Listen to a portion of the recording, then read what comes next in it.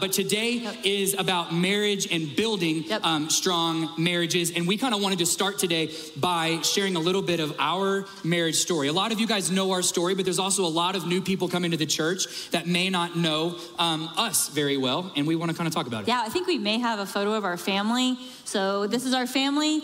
Aiden is 17, and then Aslan is 9, Asher 13, and Avery 19. And I'm 39. Yeah, I can't even remember. I think I'm 43, but I don't remember. 42 or 43. Gotta do the math. I don't remember either. So our story is very, it's a little different than what you might expect. So Dustin was 27 when we met, and I was 31. And the interesting part of the story is that I was a single mom of 3 kids when we got married. And so, yes, that's what Dustin married right there. Yeah. Avery, Aiden, Asher, they're cute, huh? I remember looking at this picture on Facebook when you first posted it, because she had these photos done while we were dating. I remember looking at this picture thinking, these are gonna be my kids. It's just such a crazy beginning to all of this, for sure. Yes, absolutely. So I went to Bible college straight out of high school. Was there 4 years. Met a guy there. We were both called to ministry. We were both in worship ministry.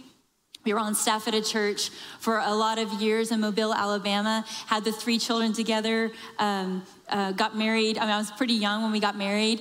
And through just a lot of bad decisions and infidelity on his part, continual over and over, and a lot of counseling and a lot of years of trying to fight for a marriage, it just became very clear, like, this is not even a healthy thing for me to stay in. And it was the most heartbreaking devastation. And it's so weird because I look at myself now and I try to put myself back into that broken state. It's hard to even remember how bad it was because I feel like a different person than I was then. But God is so good and gracious to restore things that look like just ruins, just a complete mess.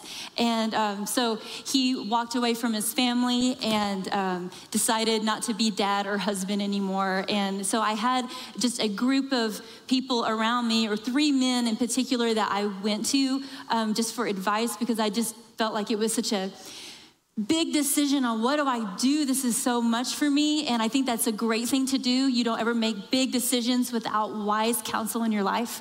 And so the wise counsel in my life at that time was my dad, his dad, my ex-husband's dad, and my pastor. And all 3 were very level-headed, godly people. And so it came to a certain point where I knew, like, this is probably not going to be something that I can continue in. And so I called them all, and they all emphatically said, you need to be done fighting. This is just not good for you anymore. It's not healthy for you. It's not healthy for the kids. It's actually dangerous for you to keep fighting in this marriage. And so I had to let go of something that I've been fighting for a long, long time. And so I was very, very exhausted. And if you're a single parent, you know exactly what I'm talking about. It's an exhausting place to be. Tired. I was working 2 jobs. I was teaching preschool and then working at our church there. Had the 3 kids. My parents lived about 10 hours away. And my mom, I just get emotional thinking about how many times my mom drove down. Did not expect that. My mom drove down, helped me with the kids, bought clothes, grocery. She was just there, and just incredible support system. But she called me one day and she said, Mandy, spring break is coming, and I think you need a spring break. Why don't you fly to Albuquerque, spend some time with Kara, your sister? My sister lived here, was on staff at this church. She's the one that just sang Your Nature. Isn't she amazing? Yes. She literally is my fave of all time. And so she's like, come stay with me. And she didn't have any kids yet. So I just went and crashed at her house for a week and just literally slept a lot while she was at work. And so the funny thing is that we landed in Albuquerque, or I landed in Albuquerque, and she picked me up and she said, hey, before we do anything else or go to dinner, my pastors really want to meet you, and they're going out of town tomorrow. And my pastor's wife, she is not going to be happy if I don't bring you over. Like, she really wants to meet you. And so I was like, let's do it, let's go. And I didn't know I was going to my future in-laws' house. Like, it's this craziest story. So I go into their house, their kitchen, and we're just casually talking, and Dustin did not live there at the time. He was 27 years old. He lived with roommates in a house, wherever, I don't even know. And he comes in, and the funny thing is, his girlfriend was in the car. I was dropping something off at my parents' house. I didn't know that, but anyway, he walks into the kitchen, and it was just like, hey, they say, hey, have you ever met Mandy? Hey, how are you doing? Whatever. Nothing, walked out. And it was just funny because I left, and I remember very vividly walking down their sidewalk outside their house, the car, and thinking, there was something about that. It wasn't like I have a crush. Like that was the last thing that was on my mind, honestly, to marry again. Like I was literally. No, she had an instant crush, let me tell you. It was just a little crush. Honestly, I didn't, but I did think like, not because of you, because I literally was drowning in my life. Like 2 jobs, 3 kids, ministry. I did not have this in my head of like even wanting anything else right at the moment. But I really felt like there was something about that. I don't know. So I spent the week there, and then I don't even know if I saw you again. Was at the airport leaving, and he sends me a message on Facebook, people. And I don't know that he meant to make it a pastor pickup line, but it was. Because he was like, hey, if you ever need anything. I think he genuinely felt so sorry for me. Like literally, it was a bad situation, honestly. I think he just felt bad. If your youth ministry at your church needs help. That's what he said. If your youth ministry needs help. And I was she was like, okay. My youth, okay. It worked, because here we are. But we became really good friends, and he was like just a great friend to me. Mm-hmm. And then obviously it grew into something more. But in 2015, he adopted my 3 older kids. So we've been married for 11 and a half years. And then he adopted Avery, Aiden, and Asher. And it's been great, but this is our story. This is who we are. But we believe that God he can take any situation that looks like the most broken, hopeless mess, and he can turn it into something beautiful and for his glory. So I don't care what situation you're in right now. You don't have to stay stuck in this mess that you're in. You can look up and say, God, heal me, heal my situation, and he has a future and a plan for you, so you can be encouraged today. Yeah. Be encouraged. There's also a stigma a lot when we're preaching on marriage. People come into church looking around, and everybody thinks everybody else is a cookie cutter, perfect demonstration of marriage. And we wanted to share our story because there's no perfect cookie cutter of anything that exists. Because the way God works in families and people's lives, when you look around this room, everyone has a story of somewhere where there's brokenness, where God brought healing back to it. So everybody has a story.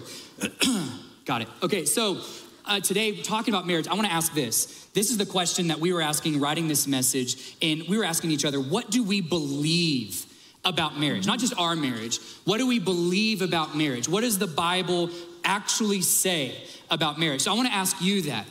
In your mind, just think, what does marriage mean to you? What do you believe about it? Because there's so many things going on right now in society where definitions of marriage and opinions about it, it's not a necessity anymore. Marriage can look like this, it can look like that. We've devalued marriage so much in society. I think it's important for us to understand that the Word of God talks so much about it. I had someone ask me the other day if I believed that godly biblical marriage, if I believed biblical marriage was under attack in our society. And I believe wholeheartedly, absolutely yes. Yeah. Marriage is under attack. I don't think we need to act like victims because of it, but I do believe marriage is under attack. Why? Because it is the main metaphor in Scripture that God uses to show his relationship with us. It talks about how husbands are supposed to love their wives and lay down their lives like Christ loved the church. It's a metaphor. So our marriages are supposed to be a picture of what a relationship between Christ and his bride, the church, looks like. So of course, Satan is going to come after marriage like there's no tomorrow. Devaluing it, breaking it apart, redefining it, every single way that Satan can taint what God ordained, he's going to try to do it. And so we look in society, and I think there's two main ways that Satan is using this. It's through devaluing marriage, people viewing it as something that I don't even need to do. Again, I want to be careful here. There are a lot of people that are called to singleness, and you don't need a person to complete you. You don't need a person to make you happy. You are completely whole on your own with God, period, at the end of this sentence. But at the same time, marriage rates are dropping so drastically. I think it's alarming because there are people that I believe God is calling to marriage that aren't getting married because society has devalued it. Society is redefining it. But also the other thing is there's such a concentration on self that there's this self-discovery thing going on in society that is such a major part of everything we listen to, everything we watch, every professor, almost every teacher. It is being drilled in our minds to these kinds of statements. You be you, just be yourself, follow your heart. And on the surface, that doesn't sound like bad advice.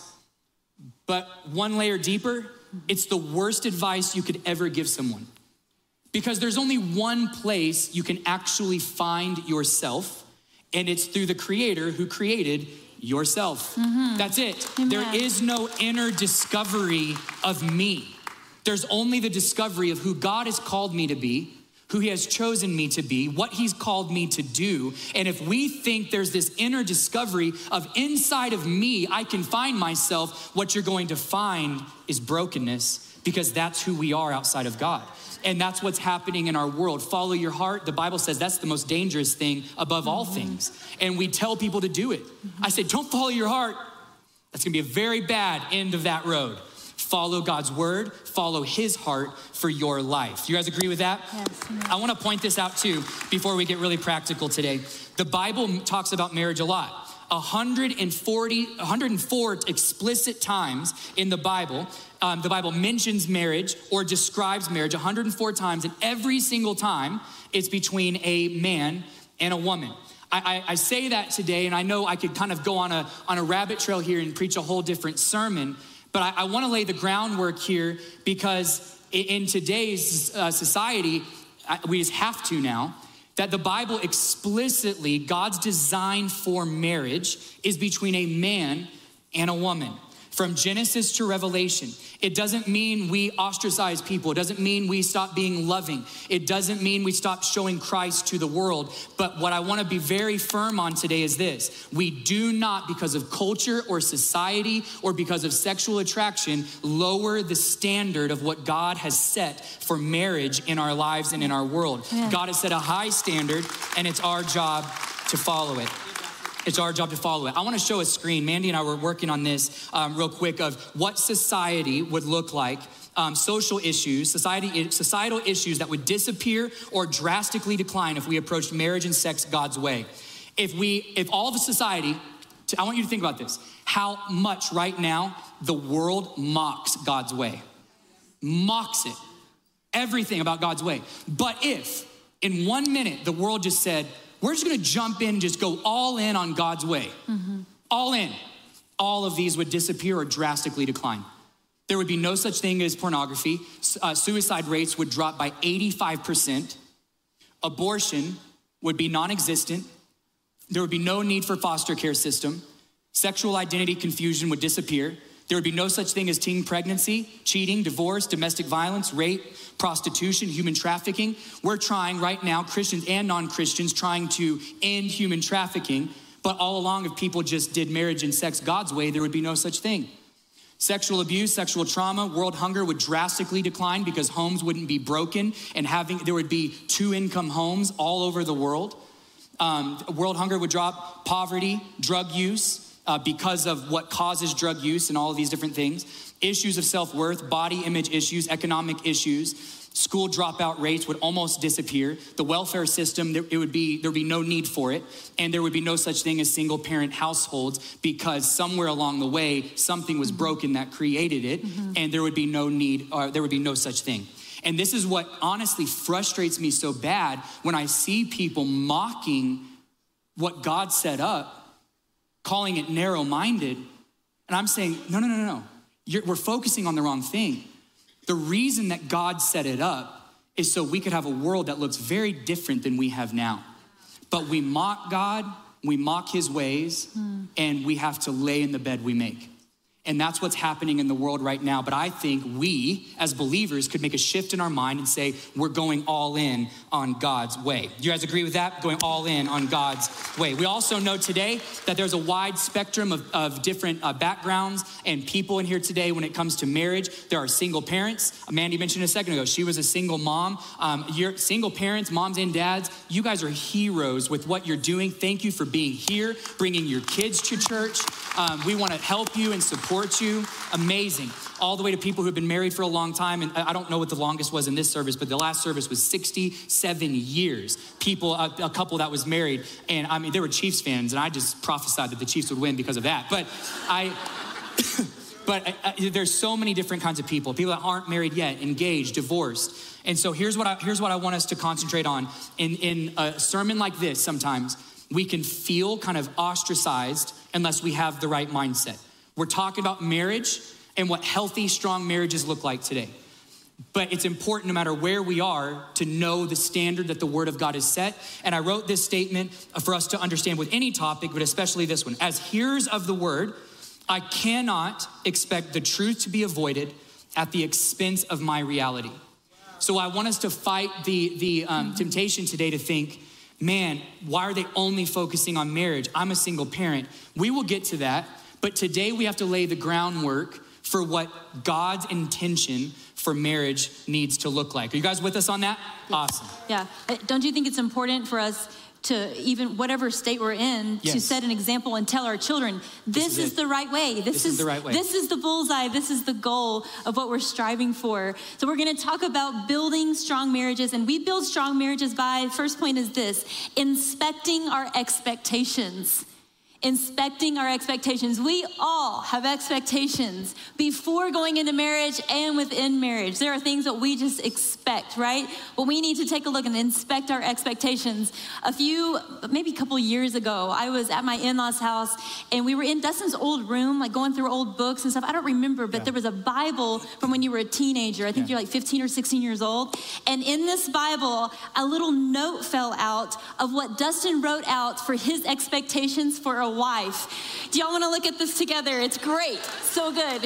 It says, "Dear God, for a wife, I would like a woman with the same desires I have for the ministry. I would like a woman who will be a good mother as well as a good wife to me. I would like someone with nice dark skin, blue eyes, about 5'7", thin, and with a beautiful smile and voice. Thank you for everything.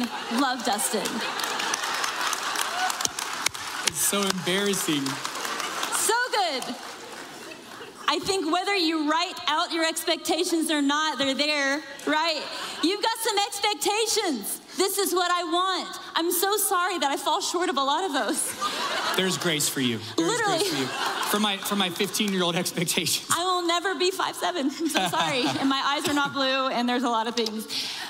We all have expectations. There's things that we're like, maybe unspoken, but we need to inspect our expectations. And a lot of times we have unrealistic expectations. One of them would be, I expect my spouse to bring me happiness. They are my source of happiness. Well, that's not realistic, is it? I mean, one human being cannot be the source of your happiness. And we put so much pressure on the other person. Like, you need to bring me happiness. And depending on their mood or what's going on in their life, it affects us so much. And we take that on. We're putting all this pressure on our spouse. You bring me happiness. But how many know that happiness, true happiness and satisfaction and wholeness can only come from one person, and that's Jesus. Yeah. Jesus brings you satisfaction, complete satisfaction. A person, you cannot put that God kind of pressure on your spouse. I think this stems from what we were talking about with society. Society is screaming at us, you deserve to be the center, and you deserve to be the happiest. Everyone exists to make you happy. That's what society says. And we're like, that sounds great. Yeah. But it's awful. It's awful because that means everywhere we go, we're the gravitational pull toward us rather than having this selfless posture of I'm going to contribute to others' happiness and I'm not going to depend on one person to be the source, like what Mandy's saying, to make me happy. It's exhausting, it's unfair to spouses, and it can't be there. We contribute to happiness, but we're not the source of. Yeah, it's unrealistic, completely unrealistic. Another one will be that your spouse will anticipate what you want and all of your needs. I mean, that's ridiculous. And I think women, we're notorious for that. We think if you really knew me, if you were really paying attention, you would know what I want for dinner. If you, you would be able to guess what's in my head right now if you really were paying attention to me and you're really attentive. And I think it's such an unrealistic thing for us to think that they're going to anticipate everything that you want or desire at any time. Another unrealistic one would be that you're going to handle conflict the same way. Never going to happen. You are two individuals that are completely, the way you handle conflict could be so different. I would probably be more of like a person who would think I was doing the godly thing, but I'll just not talk about it. I'll just keep that quiet. No use stirring things up. You know, I'm going to push this down, not talk about it. Dustin would be more on the other end of the spectrum, which everything is going to get a head-on confrontation. Every issue, every problem. He used to be worse. I feel like we're kind of pulling each other to the middle, like hopefully in Jesus' name. I feel like we are. It really is. Well-rounded. Yes, we are both so well-rounded. But it's unrealistic expectations. Feeling like you're going to handle things the exact same way is just not going to happen. Like parenting, all kinds of things. It's just, we're not going to, and I love that. So here's 3 quick ways to deal with unmet expectations. Ready? First one is this: love and forgive your spouse. Sounds so self-explanatory, right? So easy. Love and forgive your spouse. The reason why I put those on the same line is really those are pretty synonymous. Loving means forgiving.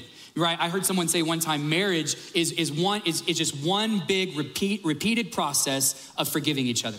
That's all it is. Because it's 2 imperfect human beings coming in together, and then it's every single day we're human, and every single day we are loving and forgiving.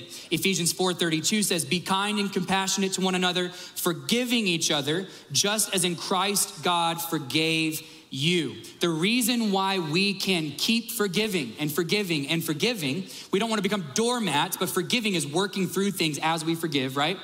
The reason why we can keep forgiving, even unthinkable things sometimes, is because Christ forgave the unthinkable in us. And so marriages are always worth fighting for sure. Another one is communicate with the intent of understanding your spouse. When it comes to communication, whether it's a moment of conflict or not, communicate, first of all, with the intention of understanding. Most people have the intention of getting that person to understand me, right? I want to either win this argument or I'm going to spend the 5 minutes building my case for why they're wrong and why they need to see it my way. Instead of spending the first 5 minutes trying to legitimately understand why a very logical person that you chose to marry sitting across the table from you sees this very differently than you. Try to understand, empathize, why are they seeing this way? Philippians 2:4-5, don't look out only for your own interest, but take an interest in others too. You must have the same attitude that Christ Jesus had. Have interest in their perspective. And then the last one on this, how we deal with unmet expectations, is change your perspective. Change your perspective. You will never be able to meet all of your spouse's needs, like we were just talking about. You're never gonna be able to be the complete source of happiness for them. But some needs can only be met by God alone. That's what we have to understand. Change our perspective. So sometimes we get in this position of, I have to meet all their needs. I feel this pressure, or they have to meet all of mine. I think we need to establish in our marriages what needs should God alone be fulfilling. What needs? Because if we're making a human play God, that's never gonna end well. So true. The next thing in building strong marriages, we build strong marriages by weighing what we're carrying. We all are carrying things into a marriage from our past, from our family of origin. We are all carrying a lot into the marriage. And so we have to weigh this. What are we carrying? Let's look at Matthew 19:4-6. It says this, have you not read that he who created them from the beginning made them male and female, and said, therefore a man shall leave his father and mother and hold fast to his wife, And the two shall become one flesh. So they are no longer two, but one flesh. What therefore God has joined together, let no man separate. And I think we read this scripture and it almost seems like an impossibility. Like we're one, we don't feel like one flesh. We don't feel like one. We feel like two very different people. And so it comes down to this. We have to decide to be one. Mm-hmm. We have to fight for unity. We have to fight to become one. And I think that it's an important thing for us to look at, like, how in the world are we two separate people deciding? It's about deciding to be one. So we looked at ourselves. We'll use ourselves as an illustration on this. When we first got engaged, we were each, I think we have a picture of our engagement, one of our engagement photos, just cute little young people right here. So when we first, I know, okay. I look at that shirt and I'm like, what was I wearing? It was like Easter pictures or my something. Beads. Okay, so what are my beads? This is our engagement photo. We look back to those two people. We're very two different people now, 11 and a half years later. Looking back at that photo, what were we carrying as two people into the marriage to become one?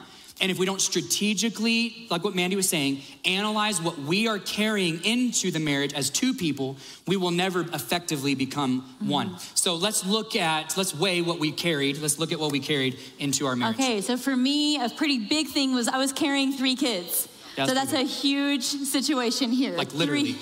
Carrying 3 kids, yeah. Yeah, so 3 children, that's a big deal to bring into a marriage. And if you are entering or you're in a blended family, you know what I'm talking about. This is a big deal. It's not a curse, it's a blessing, but it is something that you're carrying, something to weigh. And the next thing would be I was carrying a lack of trust. I wasn't super skeptical. That's not really my personality, but I have been very hurt in marriage. And so there was a part of me that was just like, but are you for real? I had this a little bit of a lack of trust. I wasn't just naive going into this. I was very like, I'm gonna analyze everything and your actions. I brought debt into the marriage. From my previous marriage, there was a lot of irresponsibility and things that I was carrying in. So that was a heavy thing that we had to work through. It was a big deal. I also, on a positive note or negative, whichever way, I had life experience that I was bringing into the marriage that Dustin had not experienced yet. I had weathered some storms. There were just a lot of things that I knew how to do. I mean, down to like grocery shopping and like random stuff that he just never had to do, like on the level I was. I had been a mother for a while, so I was just in a different stage of life. So I had life experience I was bringing into the marriage. I want to say something about that. So the life experience thing was very big for me, and I could not have anticipated how big of a deal, because I was 27 years old, single, could really at any moment do anything I wanted to do. I was a youth pastor. My whole life was like hanging out with teenagers, young adults. I mean, at 11 p.m., if I wanted to go to a movie, I'm just like, I'm going to a movie, right? Yeah. And so very much that stage of life. When we got married, her life experience as we became one catapulted me into a different stage of life, even in different friend groups, because now we're not gonna hang out with just single people. We're gonna hang out with single people and married people who have kids. And so all of a sudden I'm finding myself with new friend groups and a new stage of life. I just brought a new maturity. She brought a new maturity to my life. It's good. Just joking. No, it's good. And then I brought a deep faith in God. And I like I said, I had weathered some storms. And so things that would shake him up a little in our marriage, or like, and he was nervous or stressed. I did have a little bit more of this calm confidence that God's got us. It's going to be okay, just because I had weathered some storms. I had been through some crazy times. And so I had a deep faith in God. Self-reliance, this is a big one for me. I struggle with this one. I think I can do everything by myself, and he hates it. He hates it so bad. I'm like, I don't know. I don't even think to ask for help. I just can do it by myself. But the other day, is like, he gets so mad if I roll the trash can down to the curb on trash day, and I'm not even thinking about it. She gets home like an hour before me, and that's supposed to be my job. I don't want Mandy wheeling the trash cans down to the street in the cold, and I'll show up and the trash cans are down there, and I'm like. He hit a breaking point the other day. I hit a breaking point. I walked in, I was like, Mandy, I don't ever want to come home to the trash cans being on the street. I'm walking in our house and I feel like a wimp. I'm walking in like, thanks, babe, for taking the trash cans down. I'm like, no, I want to take the trash cans down to the street. He does. And I gladly let him now. I'm like, he told me never touch him again. So it can be piling up. I bet. So self-reliance, more of a passive approach to conflict for sure. Like I talked about earlier, like I'm just gonna maybe just wait till it's over. I'm like, you know what? Maybe if I don't talk about it, it'll be over. Maybe if I don't talk about it, it'll go away. So I had more of a passive approach to conflict that I have definitely grown in, but for sure, that was a big problem in the beginning, or something I was just carrying in. So here's mine. So here's what I was carrying into the marriage. So I mentioned a second ago, I was single for a long time. And with that comes the next one, selfishness, because I wasn't walking around like a crazy selfish person necessarily. But when you're single for that long, you can kind of just think about yourself more. And instantly, when I was married with 3 kids, the circumstances demand that you can't. Right? And so it wasn't even like me deciding. It was just like my new reality of I literally don't have time to think about myself. It was a very big adjustment. The Lone Ranger ministry mentality. I had always just done ministry by myself. I had longed for a spouse and a ministry partner, but I had never had that. And so working out what 2 callings look like together as youth pastors back then and now senior pastors today, we worked through it. I had expensive taste. Had. He still does, but he brings it under submission. Praise the Lord. I have window shopping expensive taste, right? So I had like a collection of Jordans.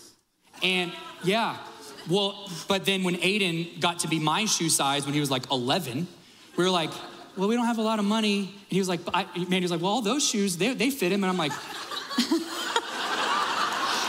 the coolest collection of shoes at Grant Middle School. I'm telling you. He wore like a different pair of Jordans every single day to middle school, and I'm watching him just like falling apart. I'm like, I love you. Okay, here we go. Okay. Yeah.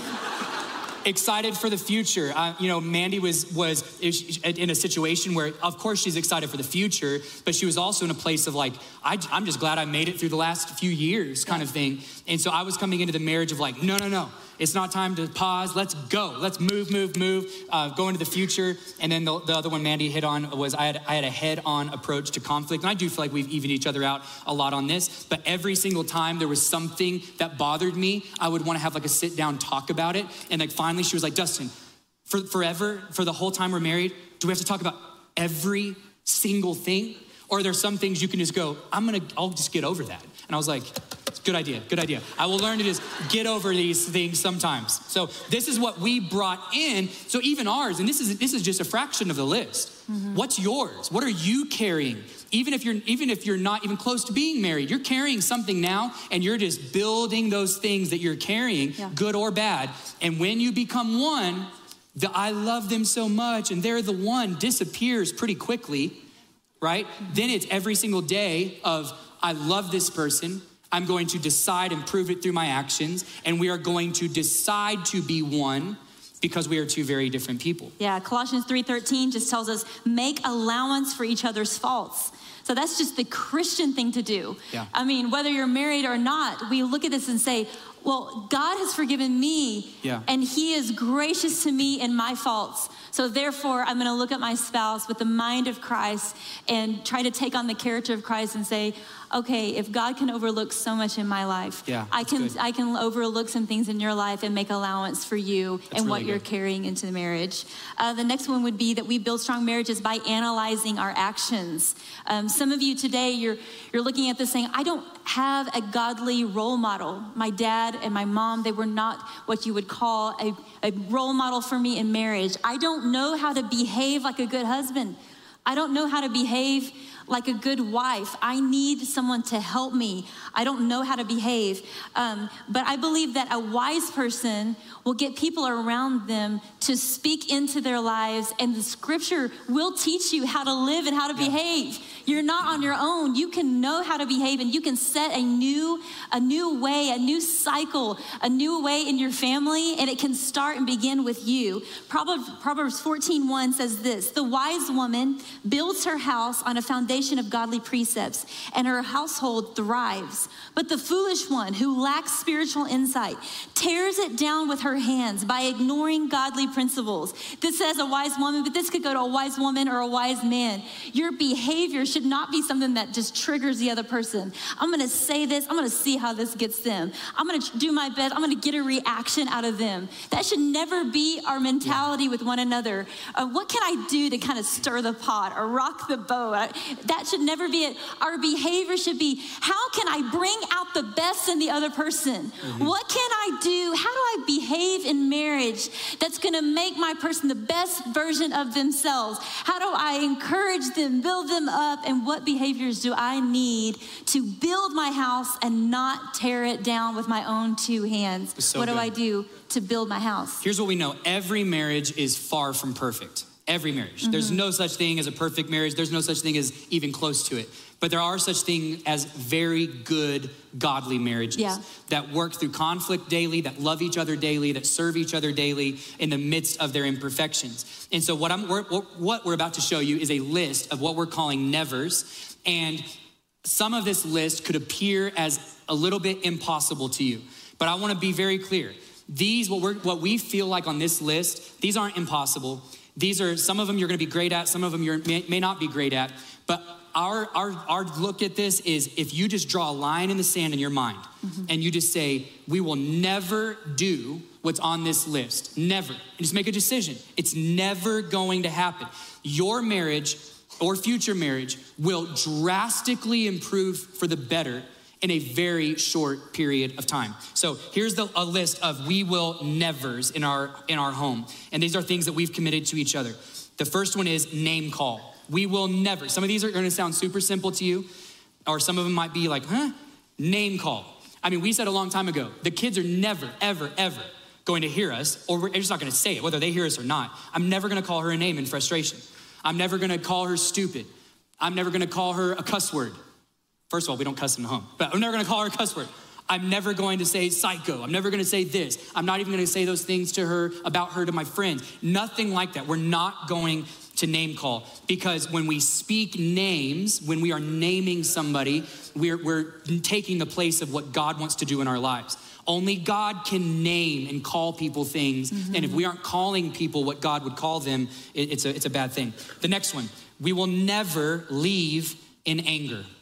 Never leave in anger. It doesn't say we will never be angry. It says we will never leave in anger, meaning we're in an argument.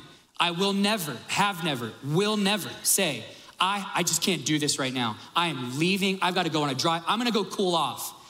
We see that normalized in society and movies and TV shows, and it might have been normalized in your life growing up. But what's so bad about that is the new grooves in our brain that we are creating, that when there's conflict, we leave. There's conflict, we leave. It might be walking out the door today, but it might be walking out the marriage door in 5 years.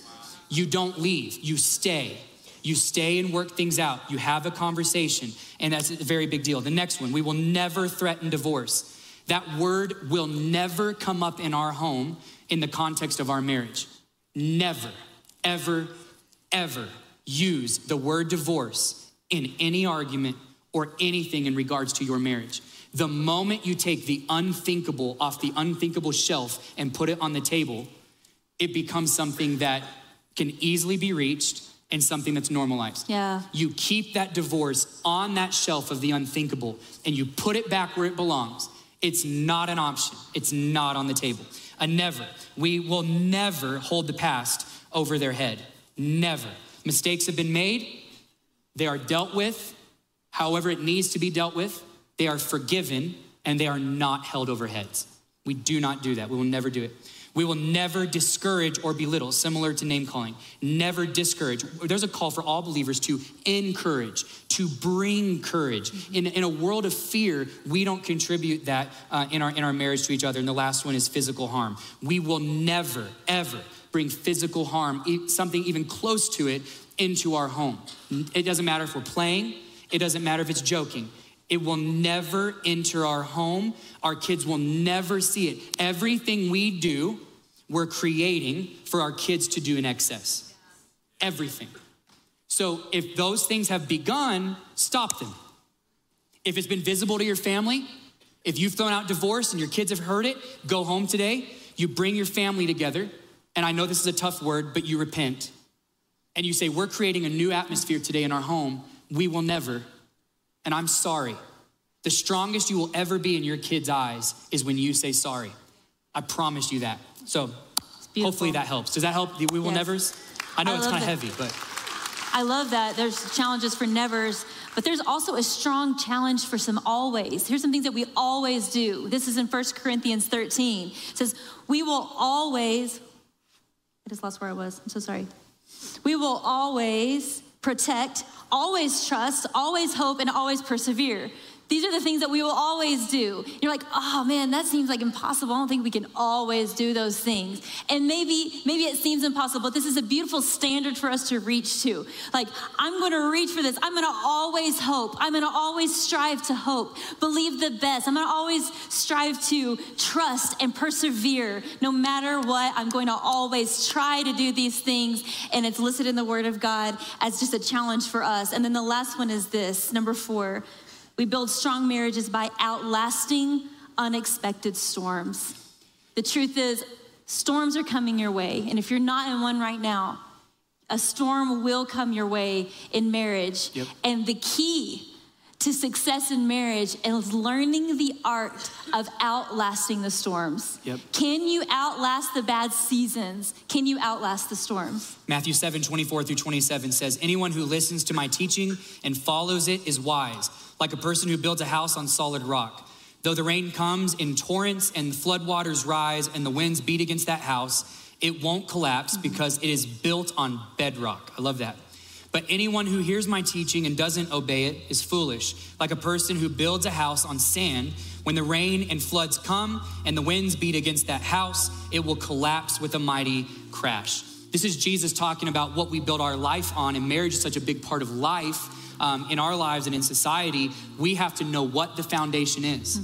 The foundation is what God says about anything, about life. It's the Word of God. It's getting with other believers, like Mandy was saying, iron sharpening iron, getting into the Word and understanding what the Bible says about marriage, what it says about love and sex, and it's building the right foundation. Yeah, you know, when you think about your marriage, your wedding day, and you're standing on a stage or wherever you got married and you said vows, you were saying I do to just a bunch of hypotheticals, like for better, for worse, richer, for poor.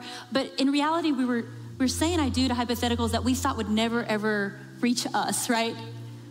Sickness will never come into our home, but I'll say I do to this. All these hypotheticals. But can you today look at your current situation and reality and say, I do to your reality now? Can you look and stay fully committed? Like, I'm in this, I'm fully committed, even though there is sickness in our home, or there is financial problems, or whatever is going on right now, whatever tough season you are in right now in your marriage. Can you say, I do to your current reality, not just hypotheticals, but right now, the now season that you're in? We're looking at a lot of unexpected storms that marriages face, things that can derail you in marriage. And this is just a list of a few of them that we've seen personally. Things like addiction. Someone's addicted, maybe a child or your spouse, and you're working through the pain and the difficulty of addiction. And it's a tough thing to deal with. A storm, maybe the loss of a child. I've seen so many marriages struggle so much with a loss of a child, and they're like, I don't know if we can weather this storm. This one seems too big. The loss of a child, maybe infertility, and you just never ever imagined that this would be a part of your for better or worse. You never imagined that this would be your season that's difficult, but you're dealing with a season of infertility, and it's really, really a difficult time for your marriage, but you gotta outlast the bad situations, the bad seasons. Yeah, a few more. Infidelity can be worked through. It can be. There are certain situations, like Mandy was talking about with her story, through godly counsel and working through things. Every situation's so unique, it's hard to just make these blanket statements. But infidelity can be worked through. It can be a storm you can outlast. Sickness, like what Mandy was mentioning, a diagnosis, a rebellious child, financial problems. These are storms that we have seen in people's lives that have derailed marriages completely or brought them to the brink. But all of these storms can be weathered.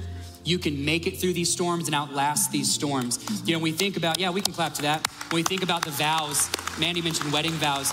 These are the vows that I use, the traditional vows when I perform weddings. And, you know, some of all the hypotheticals when we first start, now many of us are living in the actuals, right? And I want to look at how heavy and how big this actually is. I blank, take you blank, to be my wedded wife or husband, to have and to hold from this day forward, for better, for worse, for richer, for poor, in sickness and in health, to love and to cherish till death do us part, according to God's holy ordinance, I pledge you my vow. When you look at that wording, sickness and in health, that can become very real very fast. For better, for worse, how broad the worse category can be. Man, many of us don't understand the depth of what we're saying. And at the very last statement, according to God's holy ordinance, we're pledging our vow. I mean, we're pledging our vow according to God's holy perspective on marriage. And it's a commitment. And it's not something to be devalued, like society says. It's something to hold in the highest esteem. And it's something to fight for if you're in it, to learn about before you get in it, and to commit to for a lifetime. But wait, today, as we end, laying this foundation like we talked about, we wanted to end in the most practical sense possible. We started small groups last week, but we actually met with our small group team and asked if we could start some of our marriage groups a week late. So we're about to launch some new groups this week with marriage. And I want to be very careful with this. I know sometimes, I don't know why, but sometimes there's a stigma on marriage groups, and there shouldn't be at all. Going to a marriage small group is not the stigma of like, if we go to that, people are going to think our marriage is falling apart. That is not the case at all. We view it almost like going to counseling. I don't go to counseling because my life's falling apart. I go to counseling so it doesn't, right? And it's the same way with these groups. And there's an amazing, amazing course. We do Alpha courses here at the church. They are some of the best courses you could possibly do. Alpha also has a marriage branch of Alpha courses, and that's what we're launching. We're launching 3 groups, and we're launching a pre-marriage group as well for those who are engaged or exploring marriage with someone they're dating. And so we think it's very important for everyone to jump in to one of these Alpha groups. I'm telling you, there needs to be a next step to this sermon. Don't leave and go to lunch and forget about it. Commit to a next step and watch your marriage flourish.